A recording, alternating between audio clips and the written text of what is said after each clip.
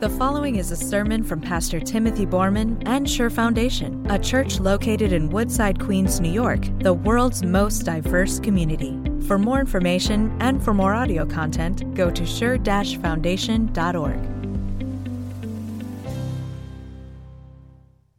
Please stand as we read what really is a very glorious lesson. Our sermon this morning is based on 2 Corinthians chapter 3. Now, if the ministry that brought death, which was engraved in letters on stone, came with glory, so that the Israelites could not look steadily at the face of Moses because of its glory, transitory though it was, will not the ministry of the Spirit be even more glorious? If the ministry that brought condemnation was glorious, how much more glorious is the ministry that brings righteousness? For what was glorious has no glory now in comparison with the surpassing glory. And if what was transitory came with glory, how much greater is the glory of that which lasts? Therefore, since we have such a hope, we are very bold. We are not like Moses, who would put a veil over his face to prevent the Israelites from seeing the end of what was passing away. But their minds were made dull. For to this day, the same veil remains when the old covenant is read. It has not been removed because only in Christ is it taken away. Even to this day, when Moses is read, a veil covers their hearts. But whenever anyone turns to the Lord, the veil is taken away. Now the Lord is the Spirit, and where the Spirit of the Lord is, there is freedom. And we all, who with unveiled faces contemplate the Lord's glory, are being transformed into His image with ever-increasing glory, which is from the Lord, who is the Spirit.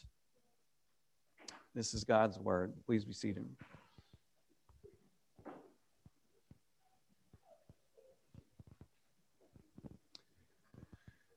Please pray with me. Spirit, transfigure us today. Move us from glory to glory by the power of your word. It's in Jesus' name we pray. Amen.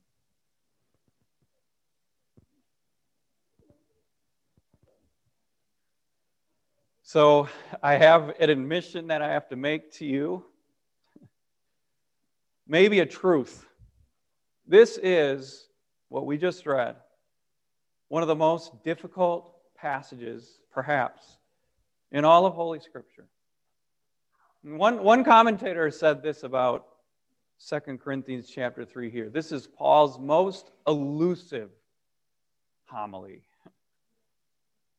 In other words, elusive because whenever you think you can sort of put your arms around it, it gets away. Another commentator, another scholar wrote that this is Paul's Sphinx.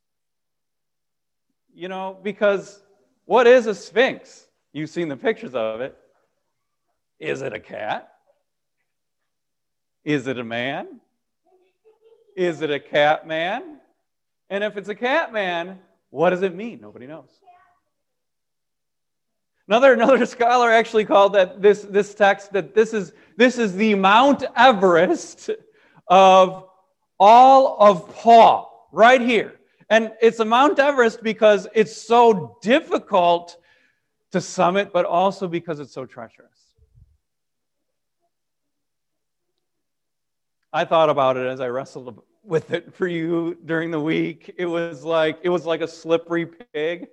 You know, you got to imagine yourself maybe in the middle of South Dakota, and you're trying to catch this slippery pig, and the moment you try to put your arms around it and you squeeze down, it just, oinks itself away. What is it? Nobody knows. It's a difficult text.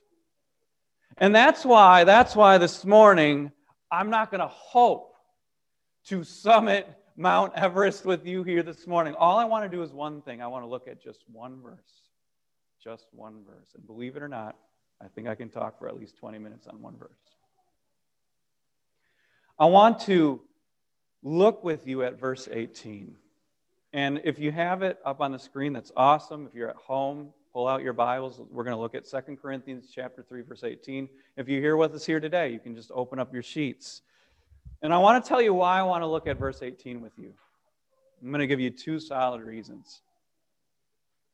The first reason is because here, Paul rhetorically puts his arm around all of us. And he sweeps us into what he's going to say next. For the first time in the whole lesson, he says, this is for all of you. Look at how inclusive, you might say, his language is. He says, we all. In other words, not any of you are left out of what he's going to say next. That's my first reason that we want to look at verse 18. But the second reason is this. Paul gives to each one of us, all of us, we all, the promise of personal transfiguration.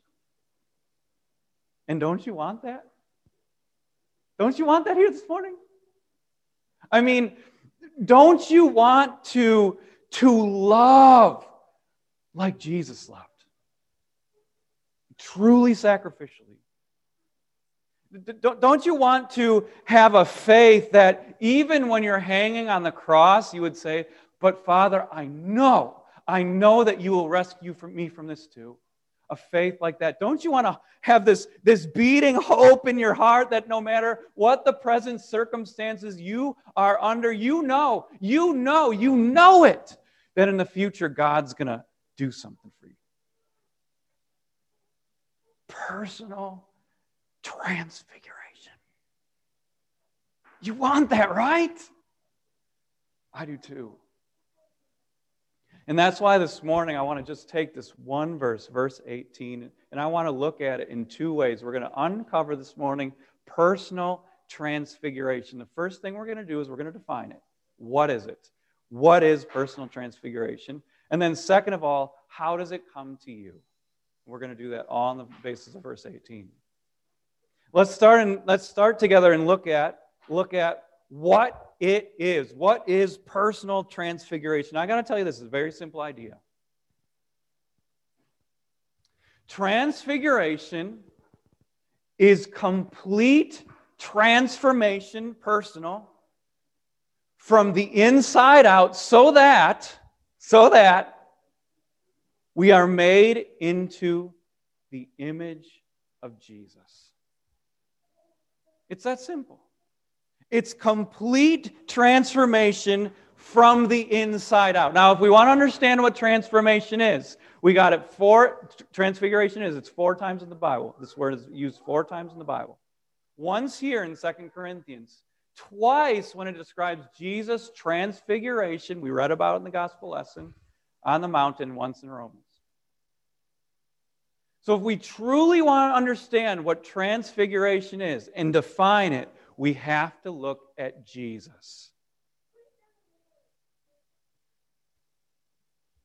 A man named Frederick Bruner said this about Jesus' transfiguration on the mountain. He said, what Jesus was within was once made visible without.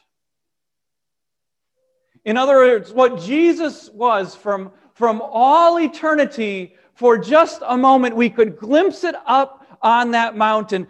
All of his deity shone out in that moment. The Father's only begotten Son from all eternity, who is pure love, showed himself out to the world, and it was glorious. From the inside out. One of the great poets of our day actually wrote this. His name is Malcolm Geet.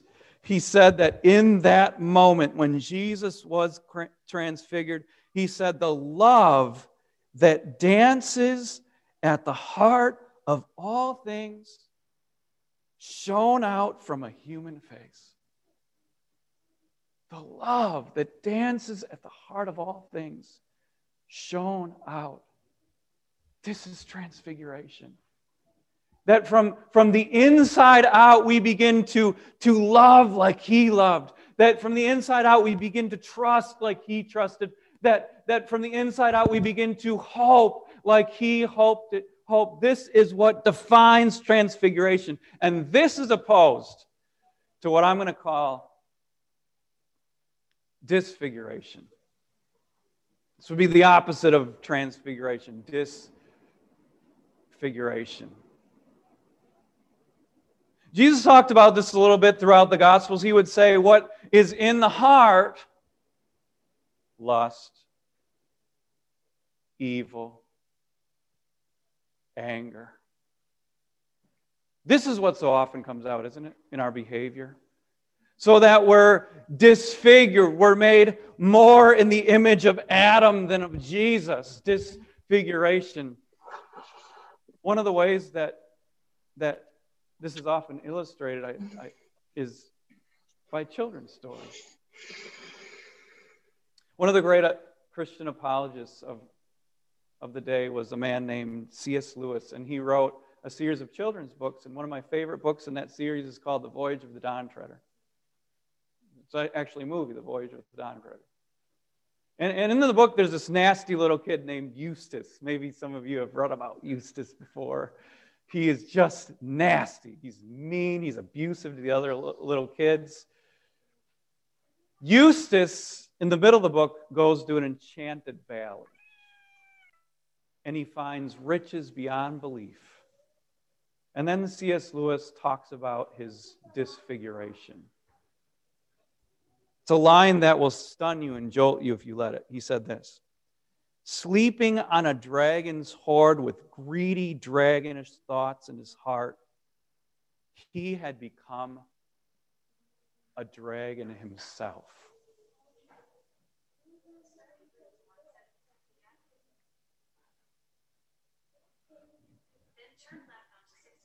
Somebody's getting directions here.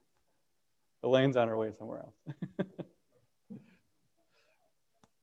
In other words, we bring, instead of the glory of Jesus by the power of the Spirit out of our hearts, we bring our sin into the world. We bring our anger, we bring our words and our lust, and this is what we call disfiguration. Instead of the love that dances at the heart of all things. Maybe you're starting to get it. I think at least we've defined it now, right? That transfiguration is by the power of the Spirit we bring out of ourselves, and we become more and more made in the image of Jesus. Now I want to talk about then maybe our most important point for the day then is how does this happen? How does this happen? You got to look at verse 18 with me. It comes, the Apostle Paul says, whenever you contemplate the Lord's glory. Listen to our verse. Paul says, and we all who with unveiled faces contemplate the Lord's glory are being transfigured into His image with ever increasing glory. So this is what he's saying. He's saying whenever we see Jesus, His glory, whenever we contemplate it, whenever we view it, and I'm trying to bring out all the seeing words that I can, all the optics of it all, that's when we're being transfigured. That's when we're being transformed. In other words, he says, you've got to see Jesus. If you want to change, or if you want someone in your life to change, you've got to see Jesus. Do you see Jesus? Yesterday I sent out this chalk drawing. Maybe some of you saw it. Matthias Grunwald drew it or sketched it. And it's got one of the apostles just going like this at the transfiguration of Jesus. Have you ever had an experience like that where there's such sensorial overload that the only thing that you can do is a face plant? Like it's got to be greater than the sun, because the sun, all you got to do is kind of close your eyes or look away. But this glory was so great that all that the apostles could do was literally face plant, because the glory was too much. I want you to see that this morning. And I want you to see it, because then if you see it, you're going to know better just who it is who died for you. The eternal God, the only begotten of the Father, came down from heaven, and He died for you.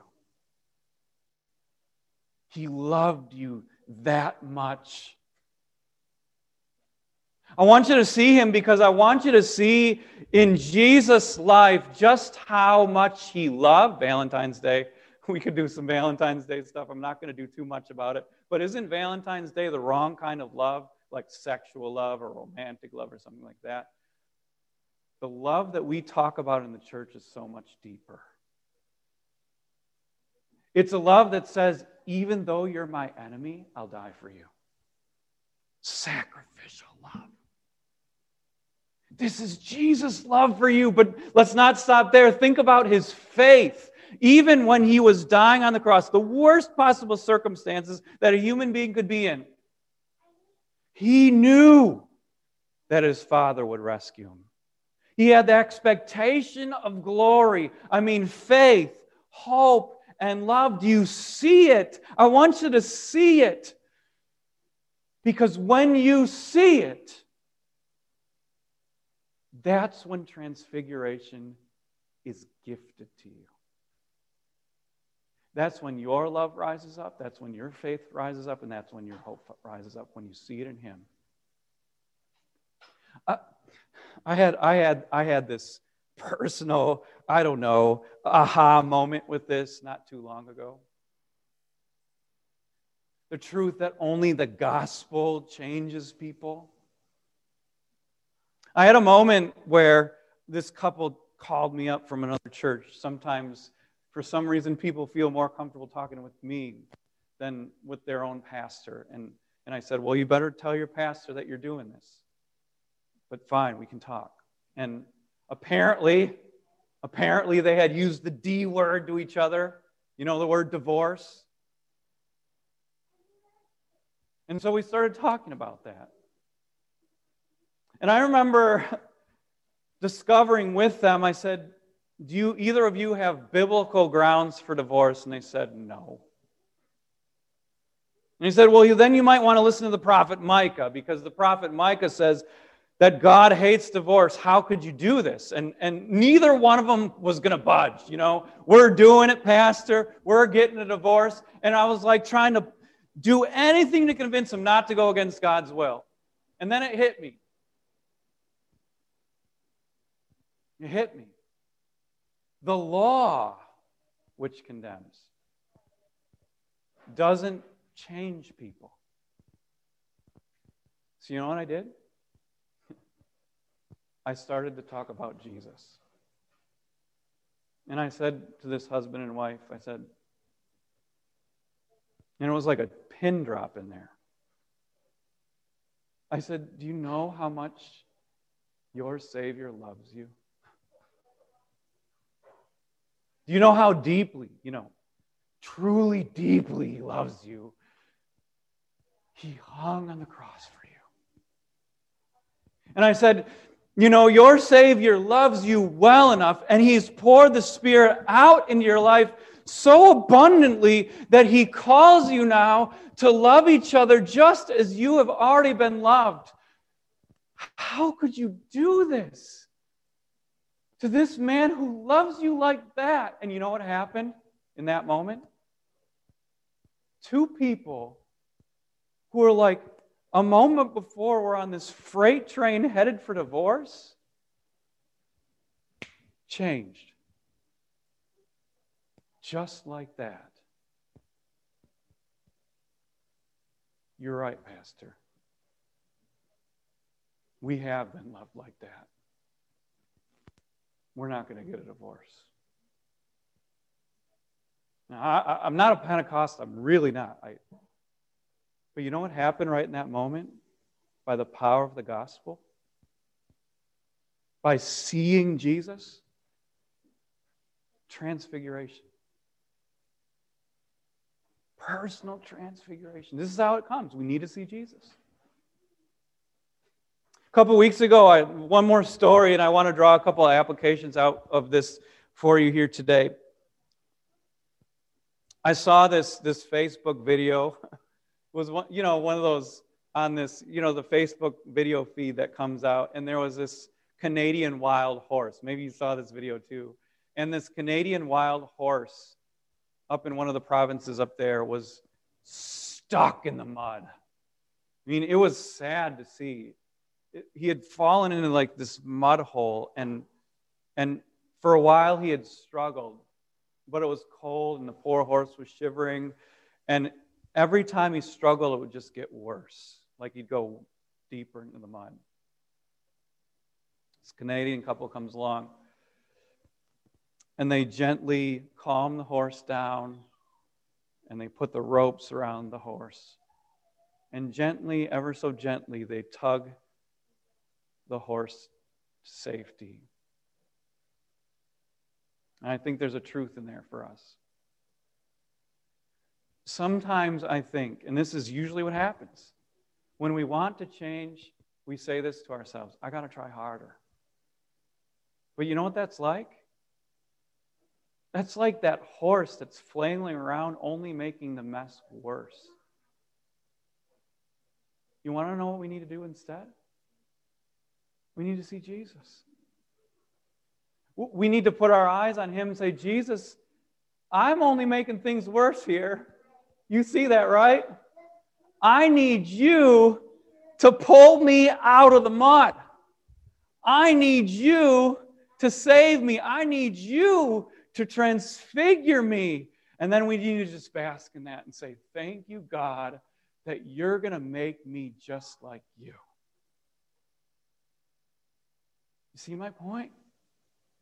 Transfiguration doesn't come by trying harder. That's when things get worse. Transfiguration comes when we see Jesus. That's what Paul says. Now, I can tell you this. At some point in the future, we're going to have to come back to 2 Corinthians chapter 3.